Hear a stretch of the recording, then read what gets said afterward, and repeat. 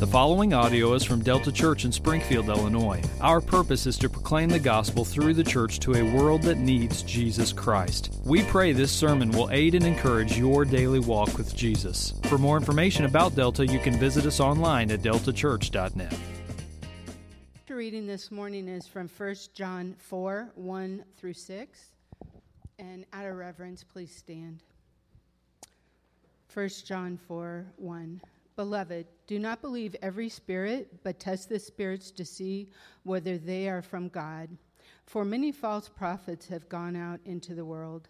By this you know the Spirit of God. Every spirit that confesses that Jesus Christ has come in the flesh is from God, and every spirit that does not confess Jesus is not from God. This is the spirit of the Antichrist, which you heard was coming, and now is in the world already. Little children, you are from God and have overcome them. For he who is in you is greater than he who is in the world. They are from the world, therefore they speak from the world, and the world listens to them. We are from God. Whoever knows God listens to us. Whoever is not from God does not listen to us. By this we know the spirit of truth and the spirit of error. That's God's reading. Please be seated. Morning, Delta. How you guys doing this morning? Good. It's good to be with you here this morning. Grab your Bibles and open them up. 1 John chapter 4, verses 1 through 6. And this morning we're going to be looking at this idea where the Apostle John is going to challenge us to test the spirits. Okay, and we're going to explain what that means and what that looks like. What does he mean by that word spirit and things like that? But really what John is going to do is he's going to call us this morning really not to just be gullible saps, to just believe anybody and everybody who comes along, comes our way, speaking in the name of Jesus, proclaiming to be of God, talking, saying that they have a message from God. John is going to really give us a healthy category for what good biblical, scriptural, spiritual skepticism actually looks like, okay? So we're going to pray, and then we're going to get into God's Word. Why don't you guys pray with me? Christ, you are the King, and because you are the King, you are worthy of all worship. My prayer is that as we turn our attention and hear you speak to us from 1 John chapter 4, verses 1 through 6, that you would magnify your name this morning. God, your name is great, and it's by your name, believing in your name, that's where we find salvation. I pray salvation would come to those of us who are not saved, not right with the Father this morning. For those of us who are right, I pray that we would hear the words of Christ, and our hearts would be encouraged this morning by the words of Jesus proclaimed. May we leave this place boasting in the cross of Christ. In Jesus' name I pray. Amen. So whether this is a good thing or a bad thing, just something about me is this. My natural inclination when I first hear something new is to just be skeptical. And so as you can imagine, there has been some conflict over this in my household. Whenever my wife and I are having conversations. So I've asked her if I could share this information, so she's given me the thumbs up that this is good to go. And so my wife and I have had multiple fun conversations about this because unfortunately, when she comes to me, oftentimes just saying something new like, hey, I read this today, or what do you think about this, or did you know I studied and researched this sort of thing, and she tells me what it is, like my natural inclination on the inside is to be like, come on, like I don't give her basically the benefit of the doubt. Like I just immediately jump to the conclusion like, man, are you even telling me the truth right now? And as you can imagine, this has caused some turmoil in our household, and we've had multiple fun conversations about this. Now, what's interesting is that my wife has never given me any reason to doubt her. I know her. I've been married to Tara for 14 years, and after 14 years of marriage, she's just proved that she's a woman of integrity over and over and over again. She's a truth speaker. She is a fervent truth lover. She has no motivation to deceive me. She loves me greatly. And you would think these realities of my wife would lead me to the place where it would begin to dull the edges of my natural inclination to go towards skepticism. But Sad to say, it hasn't completely. And with this, the fault is mine. I own that. And so it's something that we just continue to work through in our marriage, around this idea of me just being skeptical towards something new. But when it comes to this idea of skepticism, this idea of being skeptical, this idea of doubting the truthfulness of something, the Bible actually has a healthy category for this. And so when we come to 1 John, what we looked at the end of last week, at the end of chapter 3, the Apostle John explained to us that we can know that we abide in God and God abides in us. And we can know this, namely, by the Spirit of God whom He has given to us. So those who have the Spirit of God abiding in them, it's a sign that you are abiding in God. And the Apostle John says it's these Spirit-filled, God-abiding people who obey the command to believe in the name of God's Son, Jesus Christ. And now what the Apostle John is going to do is roll out of that reality at the end of chapter 3, and he's going to just come right into chapter 4, verses 1 through 6. And what you get is one of the more unique passages of the Apostle John in this sense. It's almost just like its own little tangent, its own little parenthesis, its own little standalone teaching in regard to just like, hey, here's 6 verses. Let me explain to you this idea of what it looks like to be healthy, a spiritually healthy skeptic. And what John knows is this. Yes, it's true that those who have the Spirit of God abiding in them are those who abide in God. It's these who are believing in the name of Jesus Christ that are their only hope of salvation. But John also knows full well that there are many people in the world who claim to believe in the name of Jesus, who claim to have received God's Spirit, who then go around claiming to speak in God's name. But the truth is that their claims are really empty. Not everyone who claims to speak by the Spirit of God is to be believed, John says. Therefore, the children of God are to test these claims. And so what we have here is another test. Remember, we've been calling this first letter of John a book of tests. Over and over and over and over again, John is coming back to us and saying, listen, there's this love test, there's this belief test, there's this obedience test. You can know that you are genuinely in Christ, that you know God, that you're of the truth, that you're in the light. All these phrases he keeps using when you see these evidences in your life. True belief in Jesus, true love for others, obedience to the commands of Christ. And what John is now doing is just simply giving us another test, the belief test. And he says what we're to do is really, just like I said at the very beginning, like we're not really to be gullible saps. We're not just naively go around believing everything that someone says merely because they mention the name of God, tack on the name of Jesus, and slap a Bible verse on the end of it. We're not just to bite hook, line, and sinker into what they're saying. And so in this sense, I think what John is showing us is he's encouraging his readers originally, you and me, his readers here today, 2016, what it looks like to exercise healthy spiritual skepticism. We are to practice discernment when we encounter anyone who claims to speak in the name of God so that we can test and see if they are of the truth. And so when you look at verse 1, chapter 4, John starts off this way. He writes, "Beloved, do not believe every spirit, but test the spirits to see whether they are from God." And why should we do this? 2 commands. Do not believe, but do test the spirits. See whether they are from God. Why should we do this? Because in John's day and even in our day, even though we may not use this terminology, there are many false prophets, false teachers, people going around claiming to say they are from God, but the reality is they are not from God. And so the Apostle John says they're everywhere. They're all over the place, and we need to be on guard in this manner. And so what God's children are to do is to test the spirits. So instead of being gullible and believing whatever anyone says, John gives us 2 commands. Do not believe every spirit, but do test the spirits to see whether they are from God. Now, John is going to use this word Spirit quite a bit in these verses. And in my English translation here, there's a couple of times where the word Spirit has a capital S. It's referencing the Holy Spirit. So you see that in verse 2, Spirit of God. You see that at the end of verse 6, Spirit of truth. So what John is doing is making a reference to the Holy Spirit himself. But there's 6 other times when the Apostle John uses that word Spirit, lowercase s.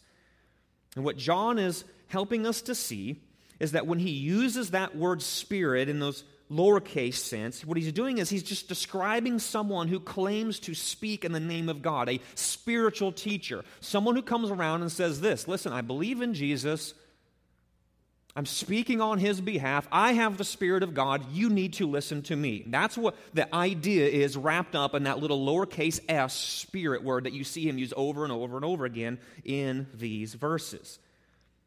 But what John wants us to see and be aware of is that not every spiritual teacher is a credible teacher. And as a result, we must test them to see if the spirit they have actually comes from God. The teachers John is referring to are actually called pseudo-propheti. Pseudonym, false name. In the original, it's pseudo-propheti. They are false prophets, false teachers. They go around not marked by truth speaking, but they go around prophesying, teaching, proclaiming things, yes, in the name of God, but in reality, they are marked by falsehood. The teachers John is referring to is just, they're called false prophets, and it's a warning to them. Listen, they're everywhere, he says. They have gone out into the world. One writer says this, these false prophets are demonically inspired missionaries on satanic assignment. Just as Christ's people, those who are in Christ, have a great commission to go out and share Jesus, show Jesus, speak Jesus, so people can be saved and come to a saving knowledge of Jesus, John is building a category and saying in the exact same sense that there are Satan's minions who have a great commission themselves to go out and, yes, speak, but what they're not going to do is just sneak into the church, sneak into our lives and say, listen, like, I'm a false prophet. You really don't need to listen to anything I'm about to say. I'm trying to really lead you away from Jesus. Satan is too smart for those schemes. So what he does is he sends out his false prophets who have a great commission themselves. They're going to talk about God, speak the name of Jesus, quote Bible references, but the energizing spirit behind them is not Christ. It's actually anti-Christ, is what John says. Just as our adversary prowls around like a roaring lion seeking someone to devour, so these false teachers seek to do the same thing with their false teaching. They dress up their false words concerning the things of Christ with the garments of truth, but when you strip off their teaching and you look at it in its essence, it is just pure and absolute untruth. So when John comes around to us, he says, listen, I'm giving you an imperative. Here is a command. Do not believe every spirit, but do test the spirits to see whether they are from God. Now, these commands of warning just might feel a little archaic, right? Why should we not believe? Why should we test? John says this, because there's many false prophets going out in the world. And it's like, I don't know about you, but like I haven't seen many just like false prophets in the sense of like what I imagine a false prophet would look like, right? Like sort of got like a John the Baptist image, like someone with like crazy hair, standing on the street corner, like the end is near placard, you know, like screaming and yelling at people like in like downtown, like New York or something, right? Like on Times Square. That's the kind of like idea I have in my mind of like these false prophets are just going out. Like the people you're like, man, that person's probably just not all with it, right? We shouldn't be listening to them. And so apparently there were people going around in John's day speaking things that are false, and John says, give them no street cred. Do not listen to what they are saying. But then we have to ask the question, I mean, like, what are we to do with this? I mean, I don't see many many false prophets standing on street corners of Springfield these days. Maybe I'm just in the wrong parts of town. Maybe they're up in your neighborhood, and they're not mine, but like, I don't really see that much. But the fact is, what John is doing when he warns us of many false prophets have going out into the world, that's not something that was just applicable for the readers of his day, but it's very much applicable for us. Just because someone uses the name of Jesus in their everyday speech and claims to speak for God on any given matter doesn't necessarily mean they are from God. And the stomping ground for the modern-day false prophets of our time isn't necessarily the street corners of downtown and the street corners of our neighborhoods, but it's out there in the land of blogs, YouTube, and Facebook. One of the interesting things that I've bumped into whenever I've been pastoring, and I haven't been pastoring for very long, I'm just coming up on my 3-year mark, but some of the more disappointing conversations I've had in my very young pastorate have boiled down to someone just simply saying they disagree with the plain meaning of God's Word because of some article they've read on some blog somewhere. Like, right, they come to me with a question, and it's like, well, how do we answer this? It's like, well, let's open our Bible. So it's like, this is God's Word. We're going to submit and give ourselves over to the authority of God's Word. Here's your $3 word for the week, the perspicuity of Scripture. It's very clear. That's what perspicuity means. Scripture can be understood. We can know what God wants to say to us. We can learn it, we can read it, we can apply it. Let's go into it. So we take the question, we run it against the grid of Scripture, and then what comes back is this: I don't really like what that says. And so then you follow up a couple of weeks later with a conversation with them, and what happens is this: we're like, well, I hear what you're saying, but I found this, insert YouTube video, I found this Facebook page, I found this blog article, and it says these sorts of things. And then when you just start unpacking, what are they saying? And the answer comes back, and it's like, man, I disagree. That's just really not what the plain meaning of Scripture has to say. And instead of receiving God's Word and submitting to God's Word from a teacher they knew within a community of believers, they shoved off into the abyss of the internet, digging around until they found someone who agreed with whatever they wanted to hear. Now, I just need to hit pause real quick and just say this. What I'm not saying is the internet is necessarily a bad source for us to use, right? There are good and awesome men and women of God doing good and right things that are confessing Jesus rightly, they are living rightly, they are preaching rightly, these sorts of things. What I'm not doing is trying to put some, black X on the internet, like it's of the devil or something like that. That's not what I'm saying. But what I'm saying is this: what's very unique in the verse 1 when he says, "Beloved, do not believe every spirit, do not test the spirits." In the original language, those two commands are couched in the plural.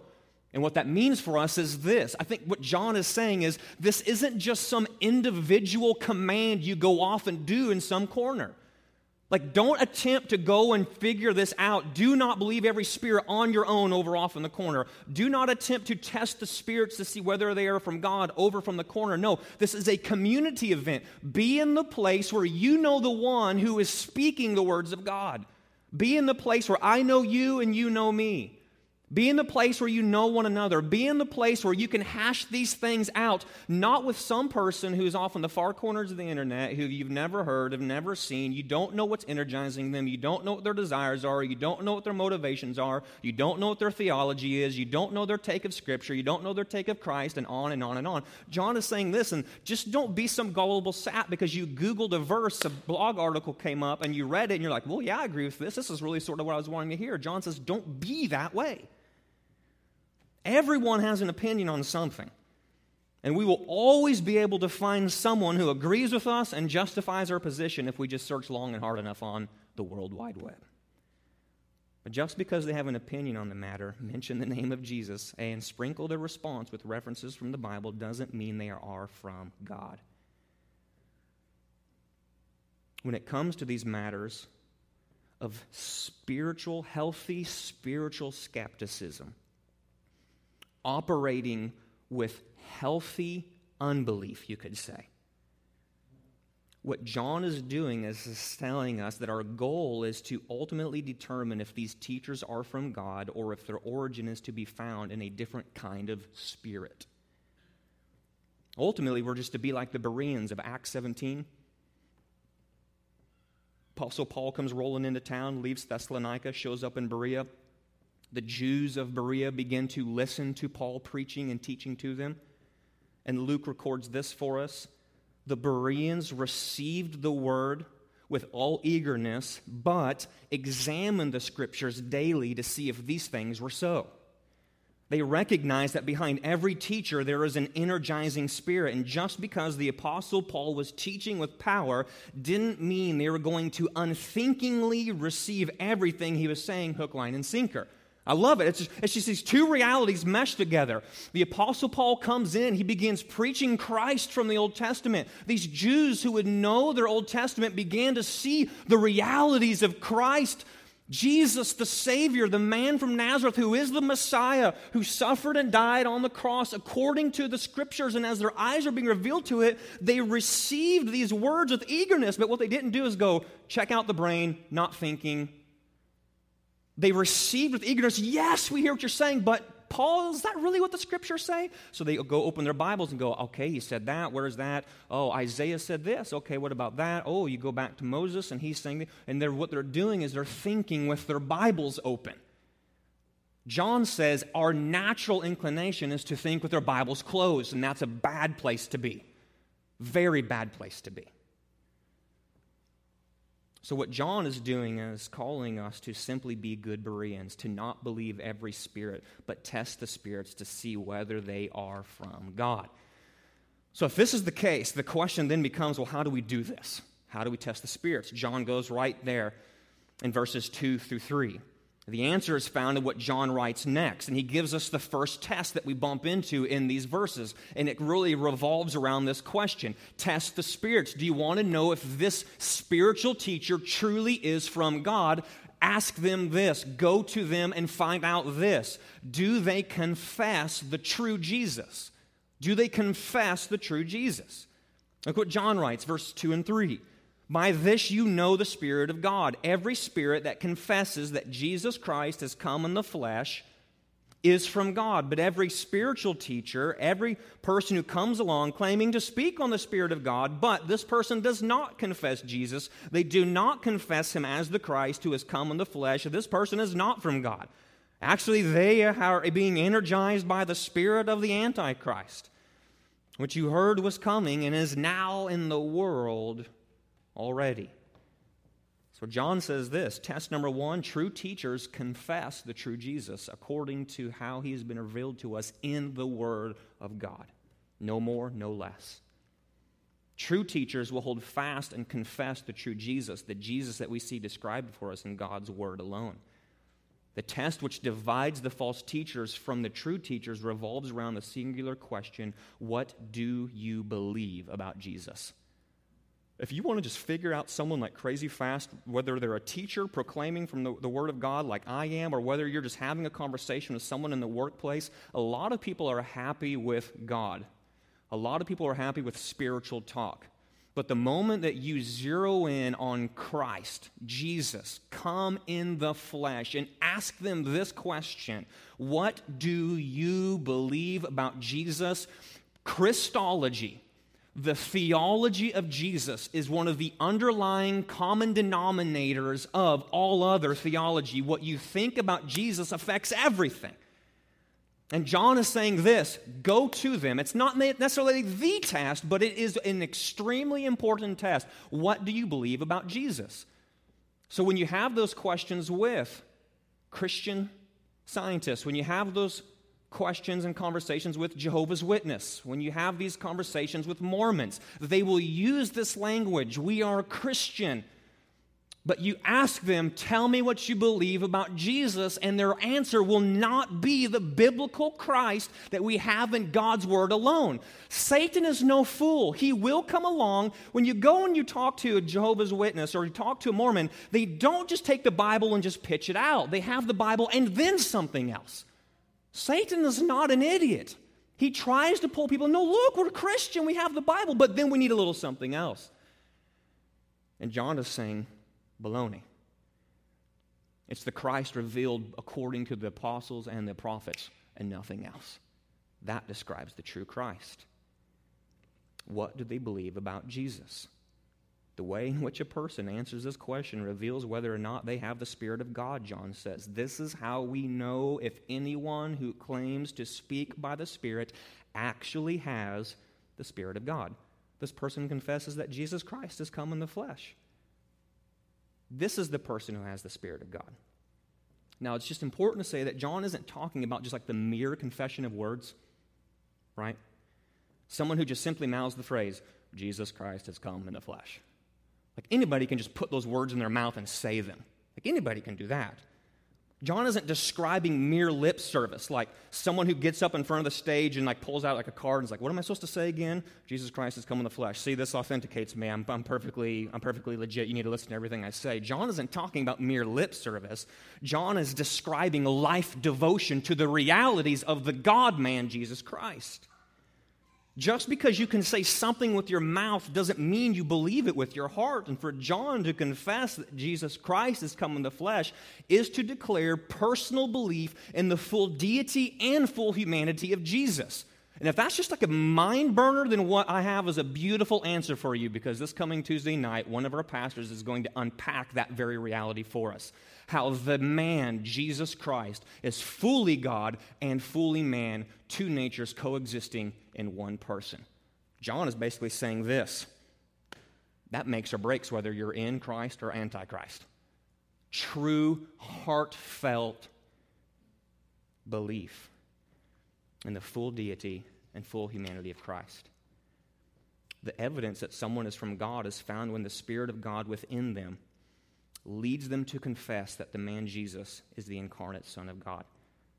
And John is just very plain. This kind of confession, this kind of belief only originates from a heart which has been awakened by the Holy Spirit, which then tells us that they are actually have the Spirit within them, which then tells us that if they claim to speak on behalf of the Spirit of God, and then down the line it goes. The opposite side of this is verse 3. Anyone who does not confess Jesus in this way, they're just simply not from God. They're actually of the Antichrist, because they are literally against Christ. That's what Antichrist means.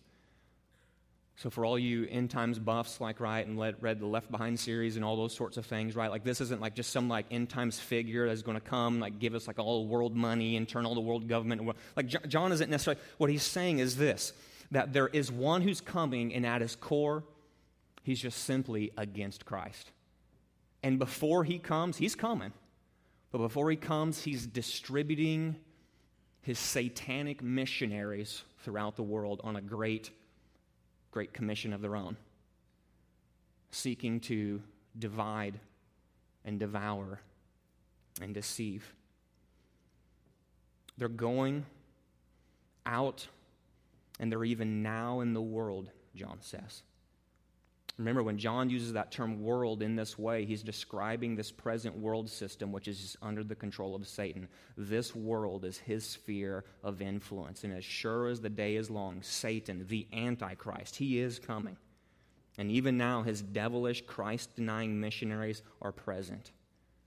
And what happens is at times as we just lift our eyes and we look around, we just begin to wonder, like, man, like, what hope do we have against this satanic opposition which just seems to consume everything and be everywhere in this world in which we live? At times, the satanic opposition, the world system that daily assaults us, the false teachers that seek to seduce us away from Jesus, the faulty worldviews that just are constantly thrown at us, begging us to believe them and confuse us, and even our own sinfulness, which yearns to enslave us. At times, it can just seem so overwhelming. And at times, it can seem so powerful and so great that we wonder if it will ever know defeat. But John, with encouraging words of great confidence, lifts our weary hearts to see that the Antichrist is not the final victor. God's children have a champion, a source of power that all these enemies from hell cannot overcome. And that's where John goes next with verse 4.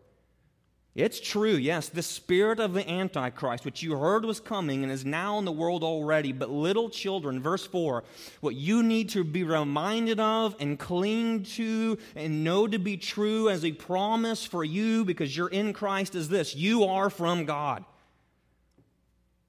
And as a result of you being in God, you have overcome them, he says, for he who is in you is greater than he who is in the world. God's children have the victory through the Spirit. And John wants us to be reminded of this as we live out our days in the world. John once again addresses his readers as little children, reminds them they're from God, but as a result of this, they've overcome. They've overcome the world, they've overcome false teachers, and they've overcome those who are of the spirit of the Antichrist. The false prophets of John's day were doing all they could to deceive and overcome John's readers, but in the end, his readers did not succumb to their devilish schemes. Remember, go back to chapter 2. This is exactly what Pastor Tom was preaching to us several weeks ago. There are those who went out from us, but they were not of us. For if they had been of us, they would have continued with us, but they went out that it might become plain that they all are not of us. Why? Because this, you do not, I write to you, he says, not because you do not know the truth, but because you know it, and because no lie is of the truth. Who is the liar but he who denies that Jesus is the Christ? This is the Antichrist, he who denies the Father and the Son. So what he's just simply saying is this: there's those people who are coming around, and what they're trying to do is get us to believe these things, but you have not succumbed to their devilish schemes. And instead of experiencing defeat at the hands of these satanic ambassadors, these believers tasted victory over them, actually.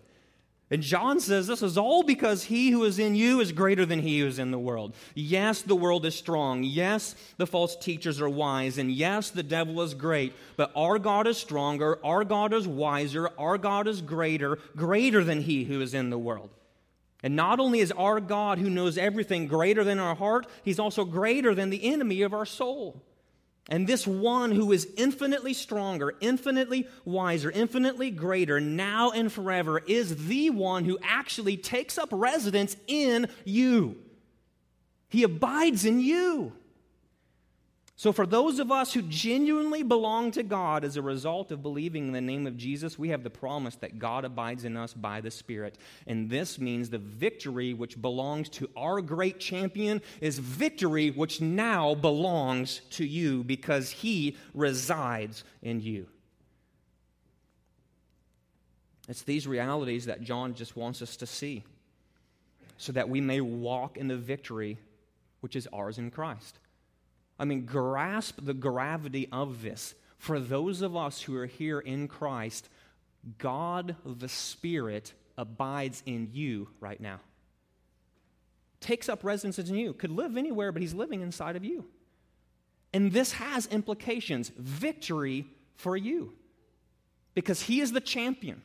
He will not be undone. He will not be overcome. He is leading us and guiding us in these ways to rightly understand how to test the Spirit so that when something funky comes across our radar, and it's like, man, that just sort of sounded right, but there was just something a little bit different going on there. In that moment, I would call that the Holy Spirit discernometer is just shooting through the roof inside you so that you just don't go biting hook, line, and sinker into just whatever someone is peddling and pushing your way, saying, hey, believe this without thinking. The Holy Spirit's going, man, this has Antichrist against Christ written all over it. Don't buy into this. So what even this reality of verse 4 does is it reminds us and brings us back to the goodness of God's grace in us. Because we can't stand up and go, look how wise we are. We've overcome the false teachers. John goes, no, even your ability to overcome is complete Christ reliance, Spirit of God working in you.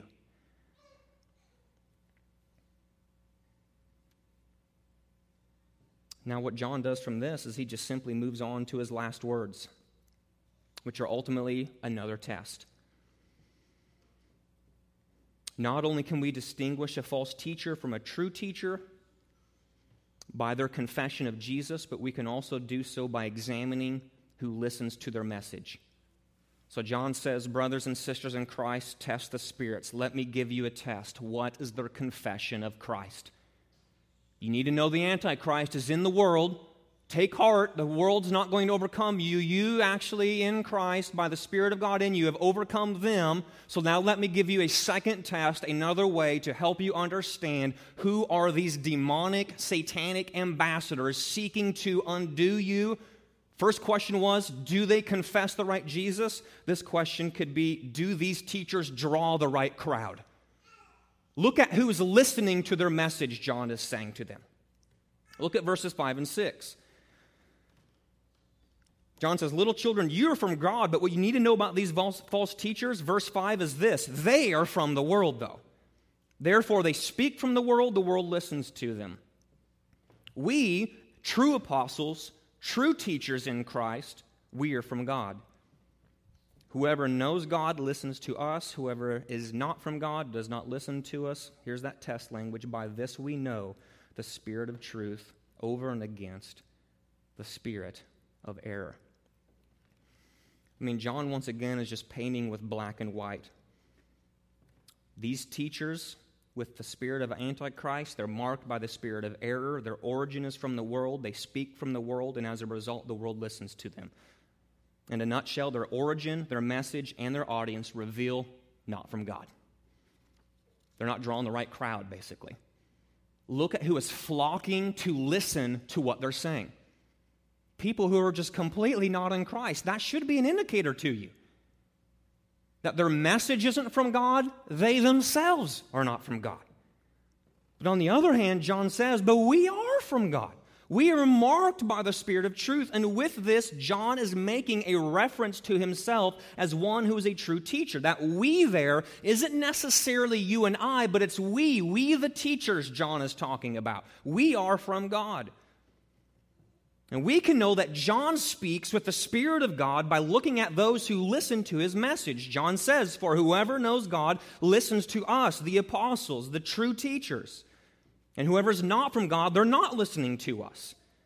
Now, when you stumble across verses 5 and 6 completely out of context, your first thought might just be this: man, that like just smacks of like great arrogance. Right? John going, don't listen to them. Look at all those buffoons, listen to them. Listen to me. This obviously means I'm the right teacher. You know, you can sort of see him standing there, cape blowing, you know, big red letter A, super apostle on his chest, you know. It's like, what's that about, you know?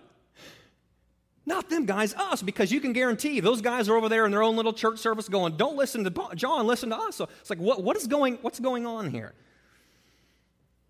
John is just merely following in the footsteps of Jesus. If you haven't figured it out yet, the same guy who wrote 1 John is the same guy who wrote the Gospel of John. And if you're not reading 1 John and reading the Gospel of John together, you're just doing yourself a great disservice. There is so much overlap there. If you want to know sort of the source and inspiration of where John is getting all this stuff, just go read the Gospel of John. You see a lot of Jesus' teachings from the Gospel of John will become the foundational underpinnings for all the stuff he's saying in his letters. This is no difference. John chapter 8, verse 47, Jesus says this: the one who is from God listens to God's words. John chapter 10, Jesus teaches that his sheep hear his voice, and that everyone who is on the side of truth listens to him as he witnesses to the truth. So the Apostle John is looking at this, makes some connections, and says, listen, we know this. We, as apostles, teachers, we are from God. We have the signs and the evidence of these things in our life. We're rightly obeying God. We're rightly believing Christ. We're rightly loving the brothers and sisters in Christ out of the overflow of the love we've experienced in God, in Christ. So we know we're from God, and as a result, the Spirit of God lives within us, and as a result, we speak the words of God. And then he lifts his eyes and he looks at his audience and says, well, look, you guys are from God. We see the way you're obeying the commands, the way that you're loving others, the way that you're believing rightly about Jesus, which tells us that the Spirit of God is living in you. And the Spirit of God is enabling you to discern his own voice as he's speaking through us. And so the way that we know that we're both in God and we both have the Spirit of God, we're both speaking and hearing and listening rightly, is all coming down and being rooted in the Spirit in us, awakening our hearts to these realities. So John says it's by this we know the Spirit of truth, distinguished from the spirit of error. Again, it's not because we're so smart or we're so wise. It's because of the Spirit of God within us. Again, great sign of God's grace in our lives. Now, what John is just simply doing is this. He's just teaching us that there's a direct connection between God's Word and God's people. That's what he's doing. Direct connection between God's Word and God's people. Those who truly know God, by believing in the name of Jesus, listen to those who were with Jesus and commissioned by him as true teachers. That's what John is saying right now. Those who truly know God. So he's talking to his readers right now. Listen, this is how you can truly know you're in God and I'm truly in God. Those who truly know God, because they're in Christ, they're believing, trusting, resting in the name of Jesus as their only hope of salvation. It is these people who then in turn listen to those who were with Jesus, the Apostle John, commissioned by him, the Apostle John, as a true teacher. Another way you can say it is this: God's people listen to God's word, and their desire, their thirst, their longing for God's word, as spoken by the apostles and prophets in God's word, shows that they really are God's people. God's people listen to God's word, and their desire for God's word is an indicator that they're truly God's people. Direct connection between God's word and God's people. Now, this just raises the question, it was firing around and rumbling around in my mind, is this. Well, that's great for the Apostle John to be able to say that. 2,000 years ago, where he could lay down his pen and actually look at the people he's talking to. Where he says, listen, if you're listening to me, this is a sign that you are actually from God, that you have the Spirit. But my question is this, it's how do we do that 2,000 years plus removed from the apostles and the prophets? I can't just go and listen to them necessarily speak and teach audibly like John was talking about here.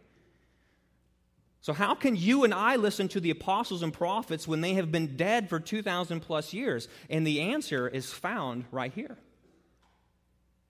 This is why it's so important to have a healthy and right doctrine of Scripture. These aren't the mere musings of men, ink on paper. This is the very self-revelation of God speaking to us through men down from the ages so that we may know everything we need for faith and good works. Right here in the Scriptures.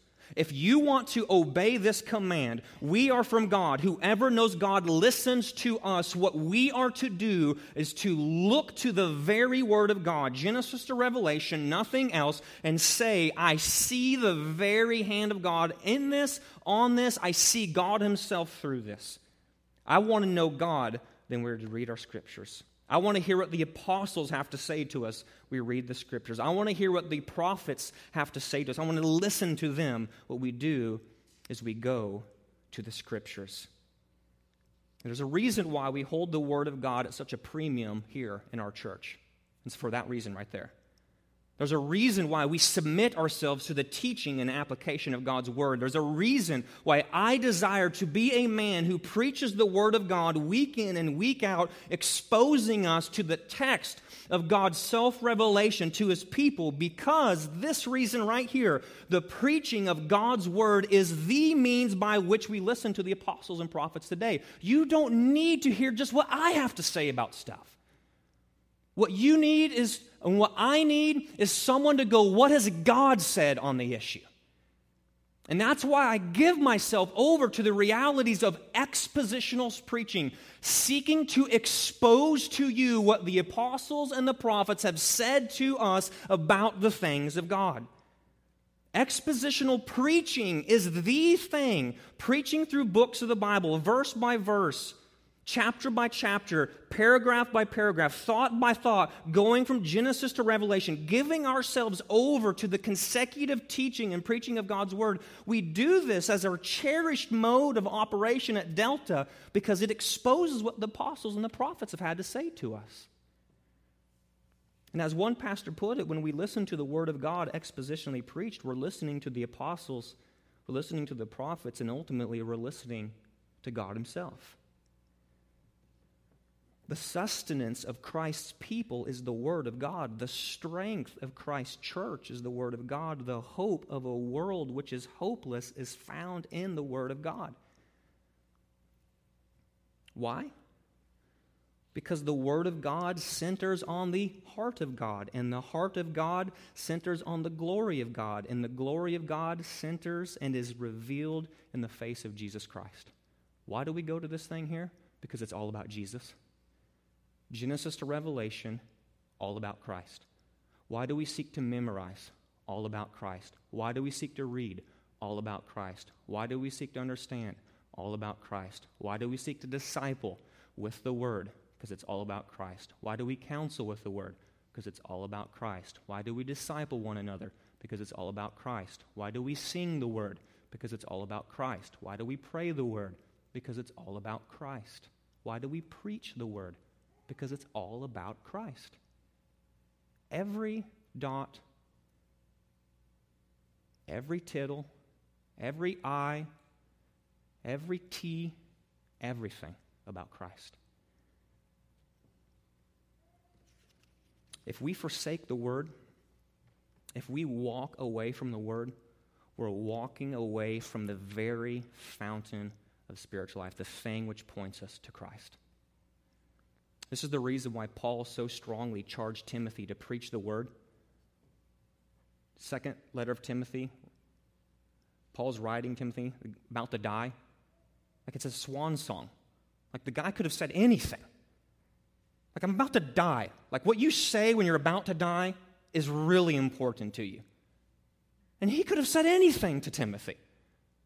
But some of the last words lingering on the lips of the Apostle Paul, who has devoted himself to the proclamation of the Word, is this: Timothy, I emphatically charge you, do not fail to do this. Preach the Word. Give yourself to the Word. Do not forsake the Word. Why, Paul? Why is this the emphatic challenge on your lips as you are about to die? Paul says this: there is a time coming. I dare say we're living in these days. There is a time coming, Timothy, when people will not endure sound teaching. But having itching ears, they will accumulate for themselves teachers to suit their own passions. And they will turn away from listening to the truth and wander off into myths. And so Paul's looking at Timothy saying, listen, be sober-minded. Don't drift off into this place. Do the work of an evangelist. Fulfill your ministry. Preach the Word. Do not be counted among the lot who took God's Word and belittled it, eventually finding yourself so far from the things of Christ that it becomes evidence that you were never from God, speaking from God, finding yourself in a place of God. John says this is why we must not believe every spirit, but test the spirits to determine if they are from God. So let me just end with these two questions that come in really the form of a challenge. If you're a believer here this morning, you can just ask yourself this question: am I listening to true teachers? Jonathan, hold the mirror up to this. I'm looking into the mirror of this question. Jonathan, are you listening to true teachers? Am I just sort of naively bumbling and stumbling through life, just receiving anybody who claims Jesus and tacks a Bible verse on the end of it? Or am I thinking Christianly in this way? Do I believe every spirit that comes my way, or do I test the spirits to see whether they are from God? Am I listening to true teachers? And my prayer for you and my prayer for me is that we press into God as we exercise a healthy level of critical thinking with a Bible in our hand and the Spirit of God in your heart. Listen, you have what it takes to do this. And this isn't self-help stuff I'm saying right now. You are equipped with a Bible in your hand and the Spirit of the living God within you to fulfill the commands that John is giving us. To think, I just heard what John said. Like, this is even applicable now. Like, don't just walk out of here going, well, Pastor John said it. Like, this is even applicable to you listening to me in these moments. You have what it takes to be able to go, I just heard what he said. What does the Bible have to say about this? And the Spirit of God living within us will help us to work these things out. That's encouraging news. Like, God isn't saying, man, don't be deceived, and I really don't know how this is going to work out. I just sort of hope you sort of like skate into heaven like by the skin of your teeth. Whoa! Like, that was a close one. No, he's saying you can walk confidently in these things because the Spirit of God in you, Bible in your hand, you have the tools of what it takes to live out these commands in a Christ-honoring, Christ-pleasing, Christ-relying sort of way. Are you listening to true teachers, believers?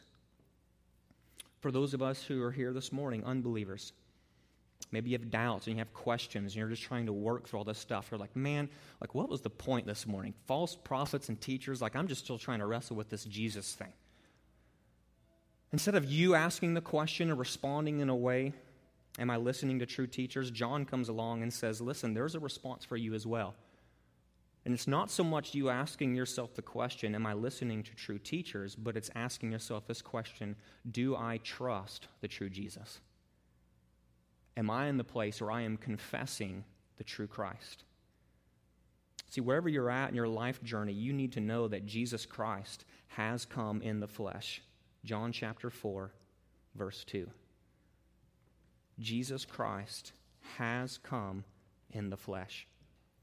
And what John has already said earlier, the good news about Jesus Christ having come in the flesh is that we can know the reason why he did this, the reason why he appeared was to take away sin. The good news for you is this morning you can know salvation in the sinless one who took your sin on him so that you could be made right with the Father. And so the question that you need to ask yourself and you need to wrestle and fight to find an answer to is this. Do I trust? Do I confess the true Jesus? And the answer is this. This morning could be a day where you find an answer to that. And so what we're going to do is just close in prayer. The band is going to come. I'm just going to pray for us that as we respond to God's word in these moments, that it'll be these two questions just lingering in our mind, and that whatever God is calling us to do in obedience to it, we'd walk in obedience. Let's pray.